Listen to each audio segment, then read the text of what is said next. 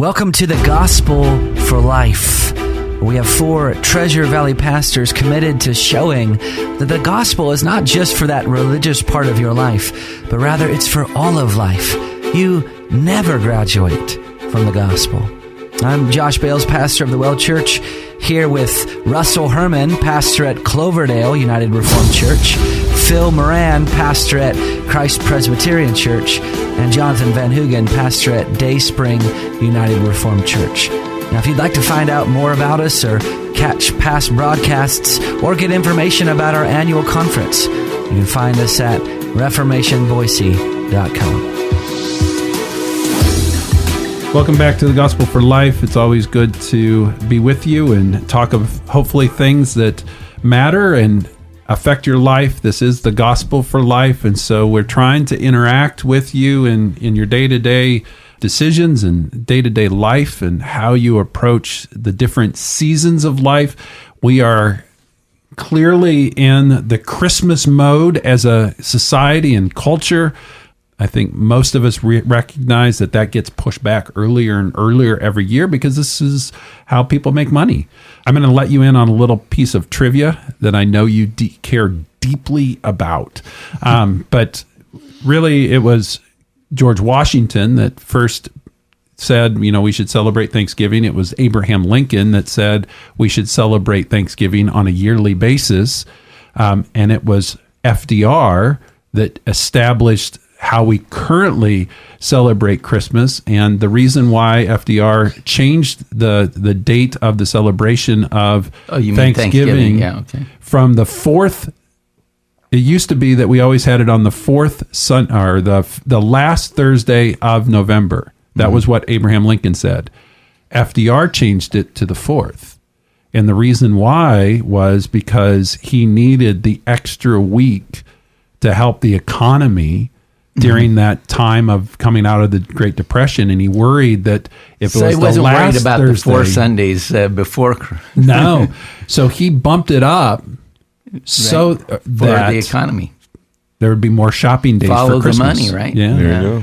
So with that, we're probably going to be celebrating Thanksgiving in August someday. Yes. We should bump it even further up. The Canadians do. We are talking about Advent, the remembrance of... I actually have a Canadian in my church that feels passionately about this.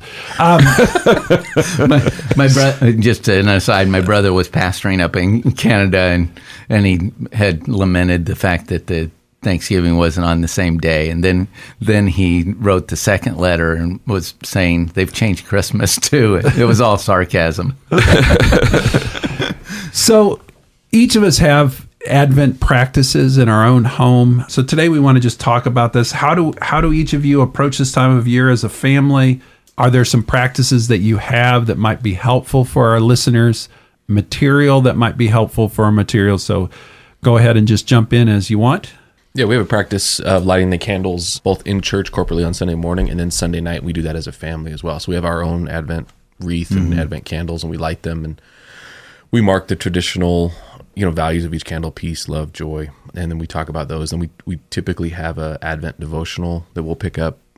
We've got a list of them we can share with you, but yeah, that's our practice, is marking each Sunday evening as a time of family worship during the Advent season and reading a devotional together. We tried one year doing Advent Lego calendars. Oh, I like that. Yeah, that I wanted one of my own, but that ended up not going too well. They just busted them open early and put them together. But every year we do kind of this an Advent calendar where the kids take turns putting an ornament on a tree, on a felt tree, kind of like pin it on, and there are cards inside. Then that kid, if they're able to read at the age of reading, they'll open the card and they'll read a section of the birth narrative, and that's been our practice. Yeah, I would say I'll combine both church and family practice. I mean, we've always, we don't usually set up a tree till after Thanksgiving, that sort of thing. So, in our expectation of Christmas. But I can say as a kid, I used to enjoy those little Advent calendars where you open up a window each day. As an adult, I could enjoy them again. If I drank a beverage, I would probably like the Advent beverage one. But so there Coke and Pepsi? There's something special about doing it in the church. You mentioned the candles, and what you do with those candles is each week you're lighting a different one. While each one is burning down, you're lighting until you get to the greater light of Christ's birth. And whether you're calling them love, joy, peace, or you're recognizing other one hope? You guys haven't said hope yet. Well, for us it's a prophecy candle. For the third candle is the shepherd's joy candle. What you find in different churches, they do, even those that light a candle, they may use blue ones referencing hope, or they may use what was traditional too was the purple candle, which is a penitential color in the liturgical colors. And the reason for a penitential color is, we're preparing for the Lord's coming. Even in the second advent, we're told that he that has this hope in him purifies himself. And so there's a sense in which what you're doing is you're going with repentance and expectation. You're going to go and see, the idea is he's coming. You want to be ready for him. And then it's not all, because it is Advent, it's not all penitential. So in the third week of the Advent, there's a pink candle that's lit. It's not because you didn't have 4 purple ones, but you light that pink one, which is focusing on the joy of his coming. So there's different ways in which that's done. We're talking in church. This is a circumstance of worship. It's not an element. It's not required. We're not, but with each of those lightings of the candle, there's a scripture read that points us forward. I'm going to just go through a list that Paul David Tripp has developed. He says, here are 5 ways to help your children focus on the true Advent story. I'm just going to give the bolded items in the list and then just open it up if you guys want to comment on any of those 5 items. So first he says, start early. Mm-hmm. Then second, tell the bad news. So protect your family from fake news by telling them of the bad news, their sin and separation from God. Third, warn them about the false story. He says, enjoy traditions and fun, but take opportunities to point out how and why the false story your children will hear again and again isn't true. And we kind of talked about that before, about the whole idea of Santa Claus. 4, present Jesus as the gift of gifts. And finally, embed the Advent story everywhere. And any of those that you guys want to specifically jump in and talk about? I think each one of those are great. Starting early. You can't, he says you can't start early enough to tell the true story often enough. The false story is heard everywhere. Don't wait until Christmas Day to point your family to God's Word.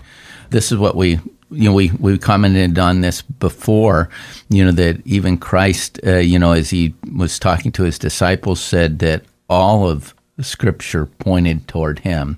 The law, the prophets, and the writings, they were all about him. And so I think that this is something that we're trying to communicate in telling this early. Yeah, I think as often as you can connect Scripture to your Christmas practices in Advent is important. Everything from, putting the Christmas lights on the house. We talk about how at night the light shines in the darkness, and we take our kids to 1 John. So I think as often as you can do that and root those practices in the Scriptures is vital to your kids. I think it also can play into just the practice of family worship, which if we're doing that on a regular basis throughout the year, we can naturally just bring the story in as we're getting closer to Christmas. And it's also not too much of a weird thing, for your kids. And throughout the year, you're teaching them about Christ. From very early on, the point 3, and you mentioned Santa Claus, our kids have known from early that, this was a godly man, from all we know about him, who was very generous and gave gifts to people. But he's he's dead. He's been dead for a long time, pointing them back to who Jesus is and why we're celebrating that greatest gift. Then point 4 is this idea of starting early, and I'll go back to it here for a minute. For a lot of people, I think there's a longing for people to be able to sit down with their family and have devotions and have reading of Scripture. There's a longing. Time seems to race through a day, and so they don't get around to it. They are not doing it. Advent is a time to slow down and begin to enter into that season. It's a good time. There's so many devotionals out there that this is a good time to start a good tradition with your family. And don't beat yourself up on if you didn't do all 30 days or all 25 of December, but start and you have some content to work with. So as a family, we have found it helpful that at every evening meal, which we call supper, but I think you guys maybe call dinner out here, but we always, at the end of the meal, read and pray. And we have some sort of either Bible reading plan, a devotional that incorporates God's word, and then pray at the end of every meal. And at the end of the day, Jonathan is bowing to Russ there for our listeners. We also try to gather as a family to have closing of the day devotional time together. We are not worthy. And so keyword there is try. We try. Yeah. So what we do is we pause whatever system we're at to incorporate different aspects of the church calendar. So during December, we pause our normal series that we had been doing, and we incorporate an Advent devotions during that time. And I will say that we've never ended our Advent devotional on Christmas. Normally, we're reading that in the first part of January. We don't make every day, and so it doesn't normally work out, but we don't care. It's fine. We do the same thing at around Easter. We have a Lent devotional that we read. Every October, we pause and we do church history. It's Church History Month. So that's a way that we just put it into, and I think Jonathan mentioned this, we just put it into what we're already doing, or maybe Ryan did it, that it doesn't have to seem strange, but it does create a moment where we can help our kids focus on the true meaning of Christmas. And it doesn't have to be anything real elaborate or, you can do Advent calendars. You don't have to. You can just do something pretty simple to bring out the birth of Jesus Christ. In our last 30 seconds, what is your favorite Advent devotional that you've used? I like one called Lighting the Candles and Counting the Days by Elise Fitzpatrick. It's one of our favorites. I like both of Sinclair Ferguson's. The one is The Dawn of Redeeming Grace. That's the one I prefer. And then my second would be Love Came Down at Christmas, also by Sinclair Ferguson. I'm looking forward to going through The Coming of the King by J.C. Ryle. And that is all the time we have for today, and we will see you next time.